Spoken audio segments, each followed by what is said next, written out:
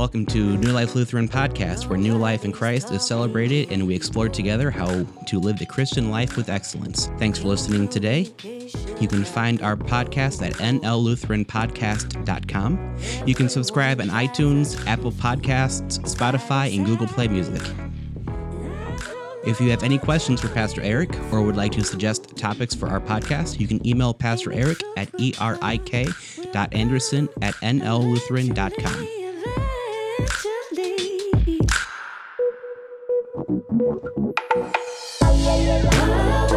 The weight is heavy. The silence is steady.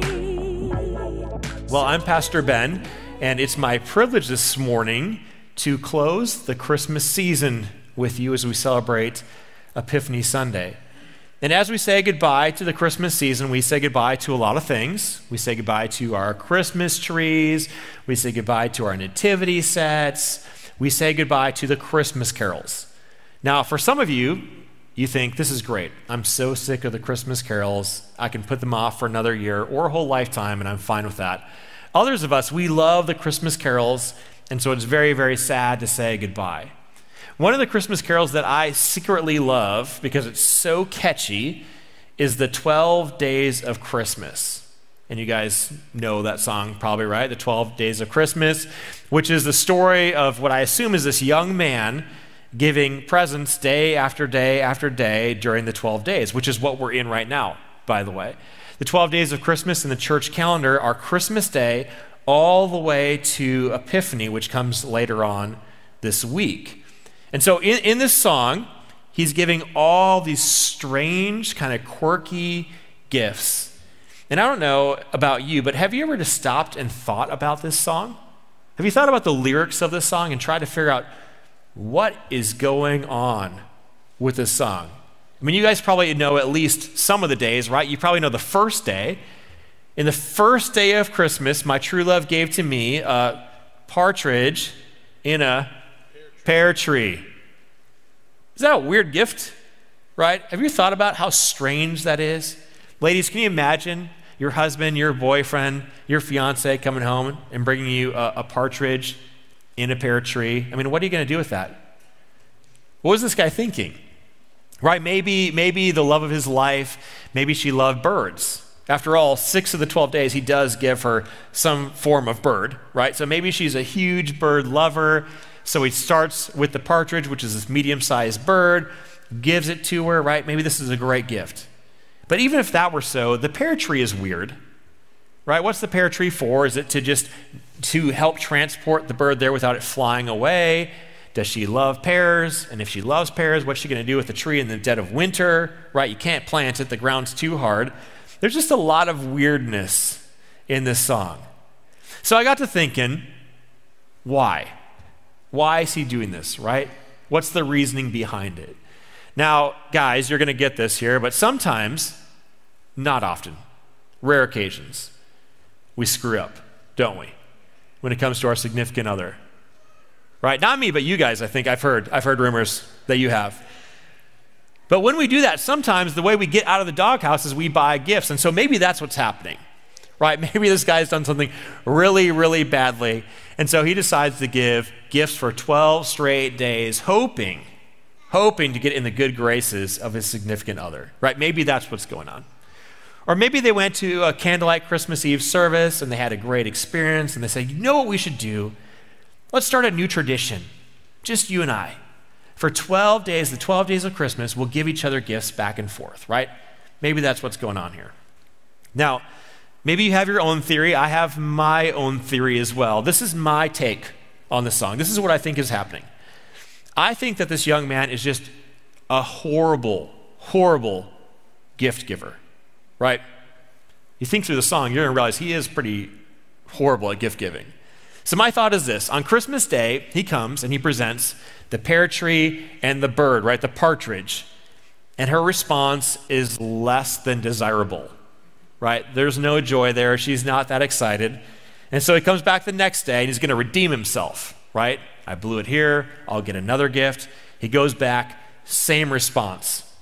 This happens day after day after day after day, never getting the response that he wants, right? He wants to bring joy into her life, and he does not find success there until finally, the 12th day, we find out that his fiance, his wife, his girlfriend is a huge fan of percussion.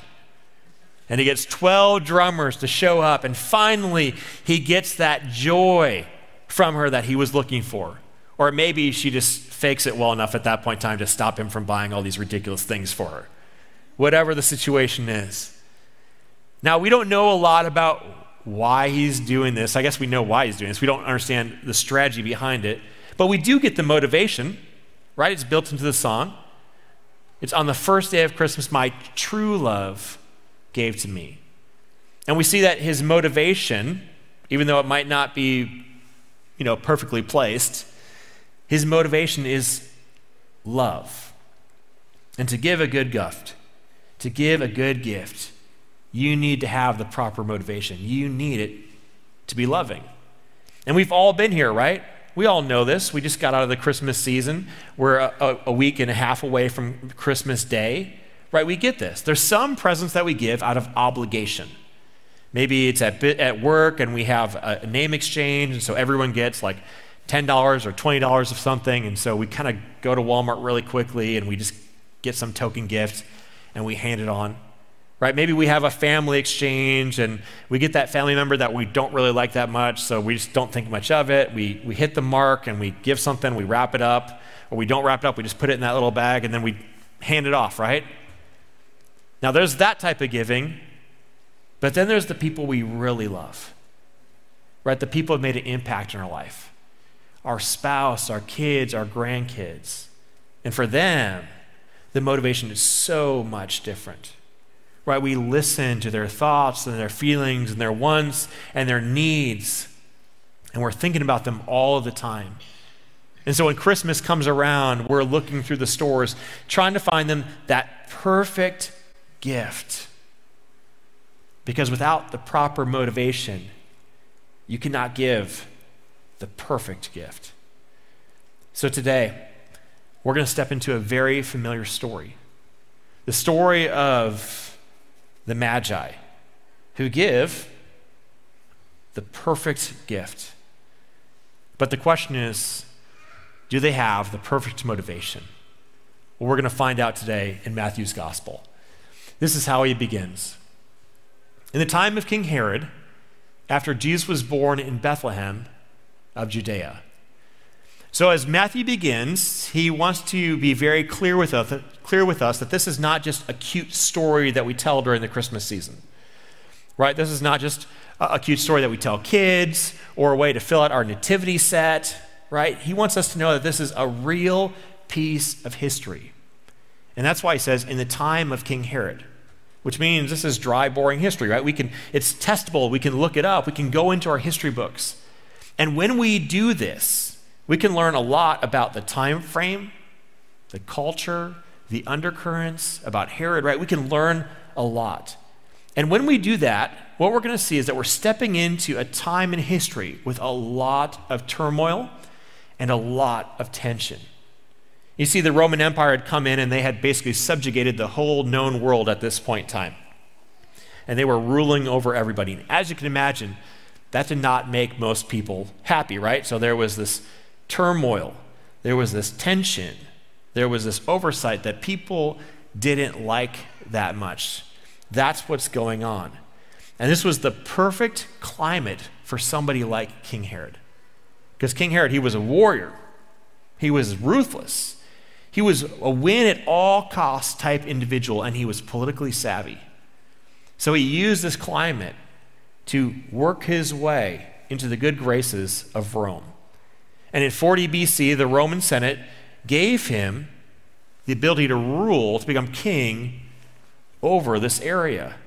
And so he steps in and he becomes the king. And when he becomes the king, he takes on all the responsibilities of a king. And one of the major responsibilities in the midst of that turmoil and tension is to make sure that Rome is happy and to make sure that your people are falling in line with Rome. You see, for Rome, they had one specific goal, They wanted to Hellenize the whole known world, right? Anything they ruled, which means they wanted to impose their Greek culture on everybody because they viewed it as superior. Now you can imagine as they did that and as the rulers did this would create a lot of tension and a lot of pushback. And so Herod, like I said, he was politically savvy. So what he did to counter this is he rebuilt the temple for the Jewish people.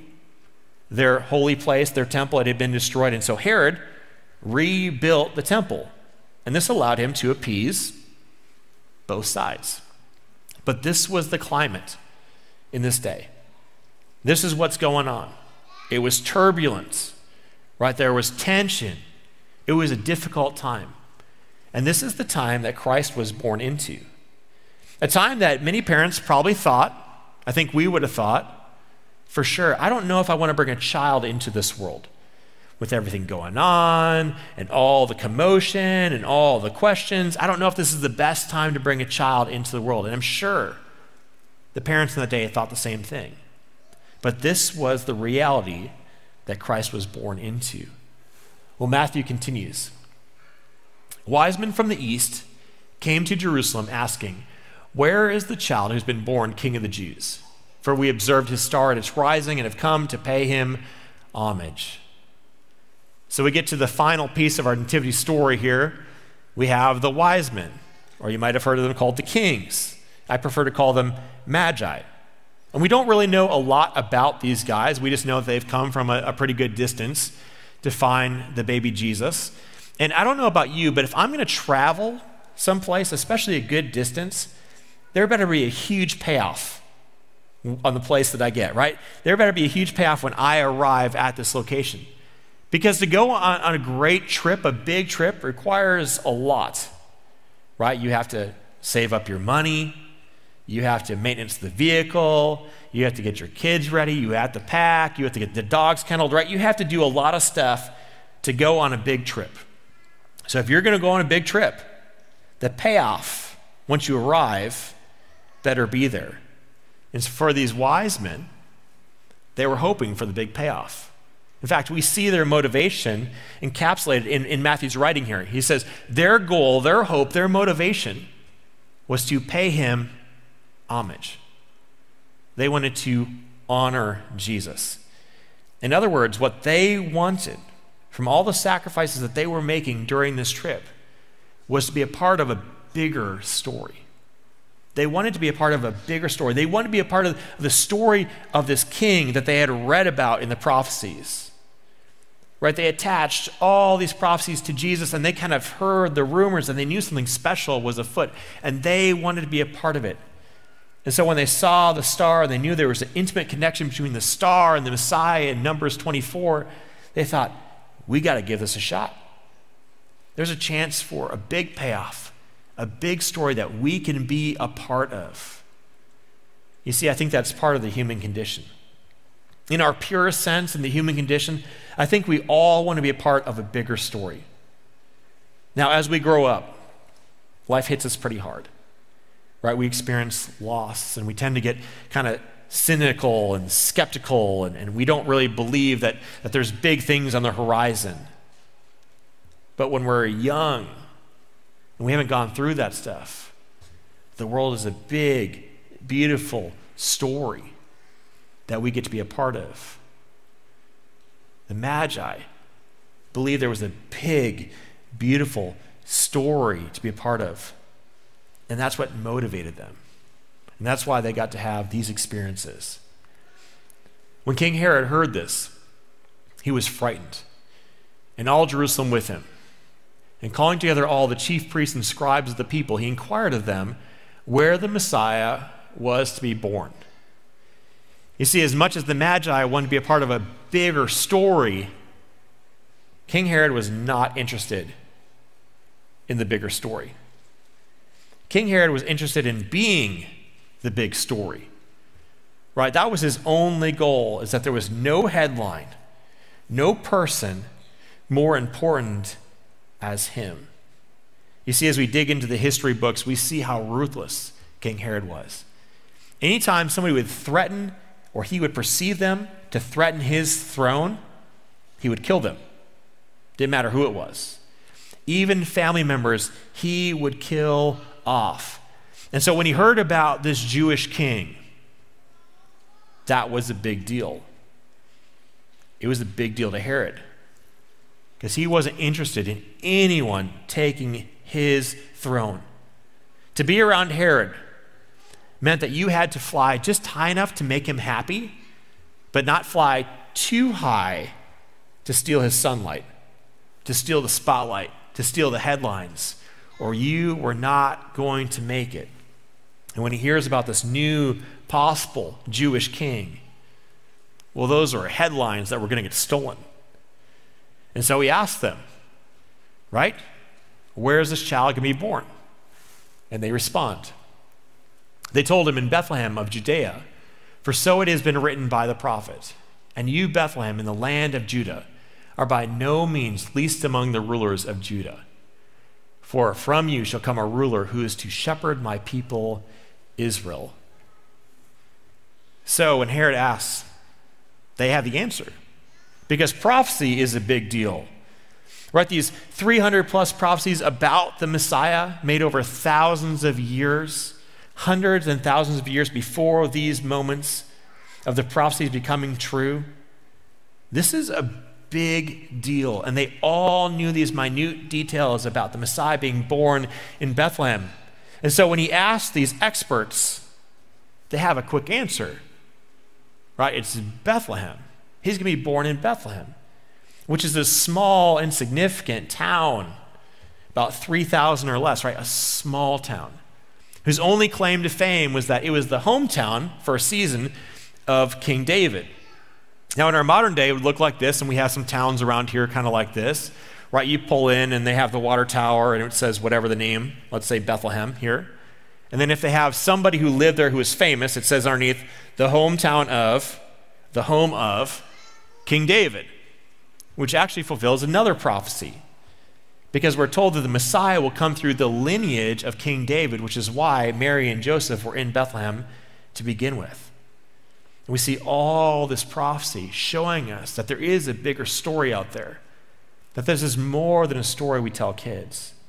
It's a story that we define our lives by. Well, Matthew moves forward. Then Herod secretly called for the wise men and learned from them the exact time when the star had appeared. Then he sent them to Bethlehem, saying, "Go and search diligently for the child. And when you have found him, bring me word so that I may also go and pay him homage."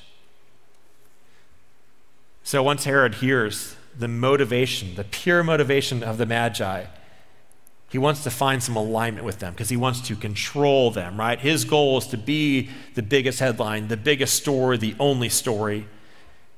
And so he says to them, my motivation is pure too, right? I want to pay him homage. I want to honor him. I want to be a part of this big story of the Jewish king. How exciting. So go and find him so that I can be a part of this story as well. Of course, that's not his intent. And if we fast forward through the story, we know what happens. Right, this ruthless king who doesn't want anyone to steal the spotlight, he kills all of the baby boys in Bethlehem 2 years and younger, with Christ escaping, thankfully, to live out his life. This is Herod. His story was the only story that he was concerned about. Well, the Magi go, and this is what they find. When they had heard the king, they set out, and there ahead of them went the star that they had seen at its rising, until it stopped over the place where the child was. When they saw that the star had stopped, they were overwhelmed with joy. So the Magi sent out, hoping for the big payoff, hoping to be a part of the big story. They had followed the prophecy, they had made it to Bethlehem, and there was the baby boy. And they were part of the big story. And so they respond. On entering the house, they saw the child with Mary, his mother, and they knelt down and paid him homage. Then opening their treasure chests, they offered him gifts of gold, frankincense, and myrrh. So, their motivation was love. Their motivation was to be a part of the bigger story, and so they offered these beautiful gifts that there's no way they probably could fully understand the depth of these gifts. but they gave the gold and the frankincense and the myrrh. Throughout this Christmas and Advent season, we have been working through this sermon series called The Way Home. And we spent a lot of time and a lot of energy talking about how the Christ child is the way home, how he grows up and he dies on the cross for our sins, which opens up this avenue to be in perfect relationship with the Father, which allows us to be part of the family, and in the end, we all get to go home. We spent a lot of time talking about that. And that's a big story. But there's a bigger story at play here. There's a bigger story available to us. You see, while we wait for that, we spend our days here. And as we step into a new year, 2021, I have a serious question for you. What's your motivation? What's your motivation going into 2021? If I put you on a spectrum, are you more like King Herod, or are you more like the Magi? Has your motivation in the past or in the present, has it been about being the biggest story? It all had to be about you. No one could steal your headline, and if they did, you had to find some way to squash them down so it was all about you. You wouldn't listen to anybody. It was your sole focus to be the big deal. Even when God came calling, you didn't want any part of that. Do you find yourself on this side of the spectrum? Or do you find yourself over here with the Magi, who their sole goal was just to be a part, a small dot, a footnote of the big story? That they would take the risk, invest their money, take the time off, travel to an unknown destination hoping for the big payoff? Or do you find yourself more like this, with that childlike wonder, that human, pure human spirit of just simply wanting to be a part of the bigger story?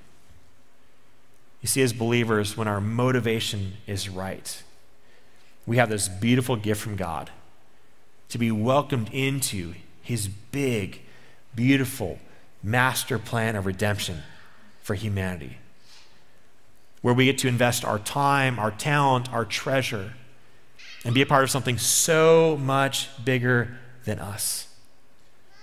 But it requires the proper motivation to offer our lives as a beautiful gift. So this 2021, I want to invite you into God's beautiful story that's so much bigger than each and every one of us.